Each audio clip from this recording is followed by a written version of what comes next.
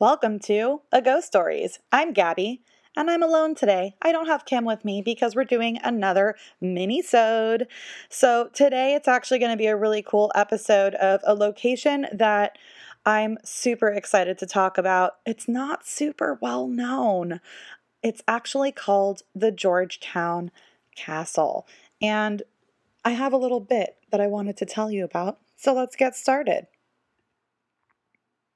Georgetown, as a whole, has a haunting reputation, if you didn't know.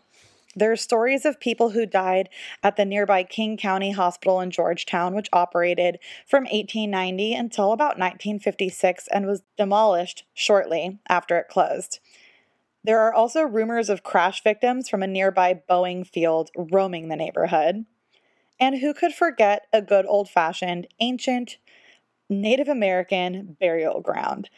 All of Georgetown actually sits on top of one, and it was dug up when the nearby river was actually rerouted. Chief Seattle even warned settlers of the shadowy returning Duwamish spirits at one point. So take all those stories and put the Georgetown Castle at the center of all of it, ripe for ghost story picking.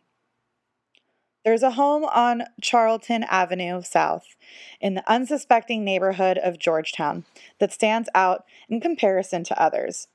Among 1- and 2-story homes, this ominous 3-story Queen Anne-style castle just doesn't fit in. I wouldn't exactly describe it as cheery either, as it has a bit of a tragic past. Even during daylight, its ominous aura is present.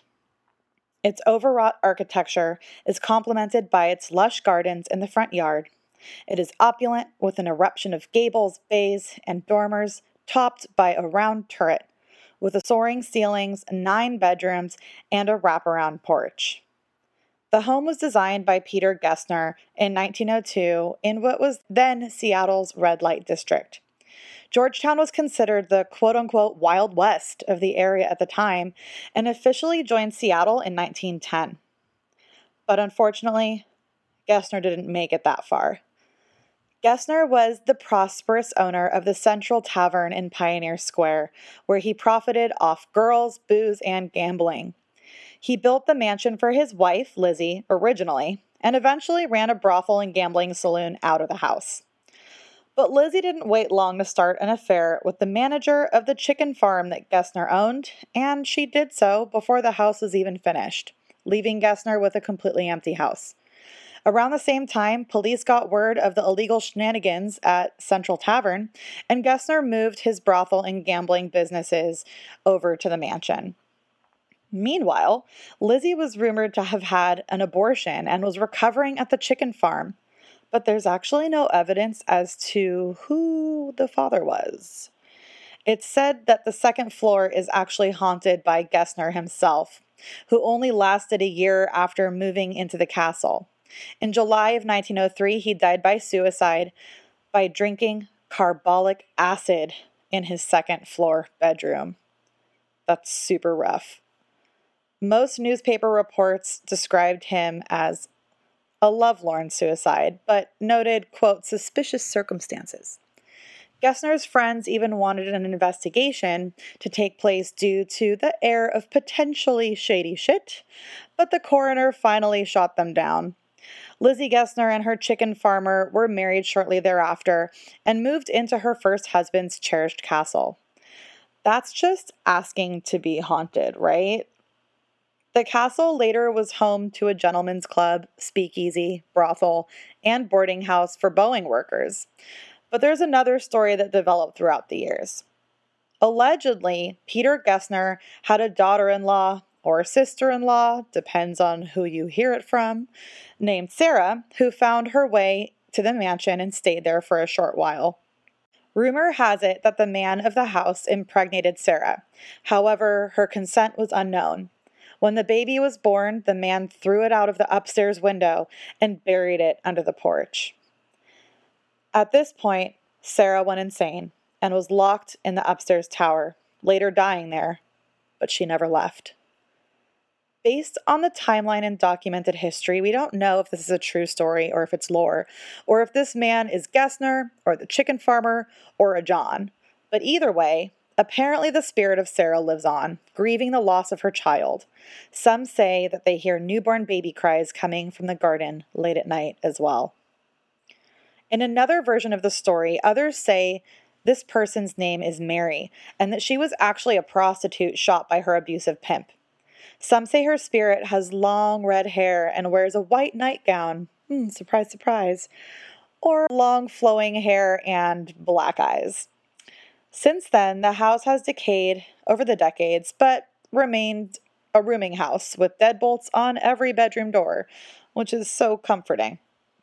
In the 1970s, occupants Ray McWade and Peter Peterson discovered a walled-off tiny room upstairs with an unnaturally frigid, quote, cold spot. This sounds spooky, but could potentially be because it was a confined space in a cold environment, but also finding a walled-off room is just weird, right? They would also constantly hear what sounded like vicious brawls upstairs when no one else was home, which is slightly concerning. Allegedly, McWade and Peterson both saw the apparition of an elderly woman with coal black eyes and a long white dress, clutching her throat with one hand and reaching out to them with the other. A portrait of a sinister-looking man, apparently her murderer, floated behind her. Peterson was compelled to paint her portrait, and one time an elderly woman stopped by and said it looked just like her great-aunt Sarah, who met a bad end there. This all seems very Disneyland Haunted Mansion, but maybe it's the real thing? We'll never know. You decide. On another note, Peterson found a dead cat on the front porch steps, which, as you know, rumored to house that buried baby, and he threw that cat away. The next morning, the dead cat was there again, in the same spot.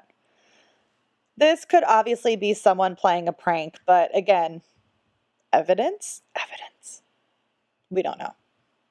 It's said that tenants of recent years were made to sign a release statement, making them aware of the mysterious voices that they'd hear. That's a little concerning. There is a rumor that one of the tenants was so terribly affected by the voices in the house that it drove him to jump off the Aurora Bridge, which, with 230 documented deaths, is the second deadliest suicide bridge in the United States. In 2004, Linda Bazan and her son bought and revived the home, not knowing what they were getting themselves into. However, they've done an incredible job of unearthing the glory of the mansion and have taken residence there. They were actually featured in an episode of The World's Most Terrifying Places, where Linda showcases her bedroom as Gessner's own room where he took his life with that acid, which is real crazy. Since Bazan and her son have restored most of the home, it's been less active. She likes to think it's because its occupants are pleased with what they've done with the home and can finally be at rest. The Georgetown Castle is still a location that you can drive by and admire, but please do not disturb the residents, whether they're dead or alive. Thank you so much for listening to A Ghost Stories. If you're curious about A Ghost Stories and want to check out our website, go to aghoststoriespodcast.com. If you want to hear more about our group, A Ghost, go to aghost.com. If you'd like to go on a spooky ghost tour, check out Spooked in Seattle at spookedinseattle.com. Book your ghost tour now. It's Halloween time. We want to get all the spooks in. Go there, check it out. We've got some great stories for you there. Additionally, follow us on Instagram at A Ghost Stories and say hi. We're also on Facebook as A Ghost Stories Podcast, all one word. If you have any paranormal stories of your own that you want to share with us and would like us to read on a future episode, let us know. Email us at aghoststoriespodcast@gmail.com. Please subscribe, rate, and follow us wherever you listen to podcasts. It's extremely helpful on Apple Podcasts, but wherever you listen to podcasts is great. We are easily available on Apple Podcasts, Spotify, Transistor, iHeartRadio. Wherever you listen to them, you can find us. But if you like this episode, please rate and review. Also, We're so excited to get our new podcast started. We don't really have anything up for it yet. We do have a website, which is ghoulishtendencies.com and Ghoulish Tendencies Podcast on Instagram. So that will be starting in November. So stay tuned. You'll hear more about that soon. And thanks for listening. Stay spooky, Seattle.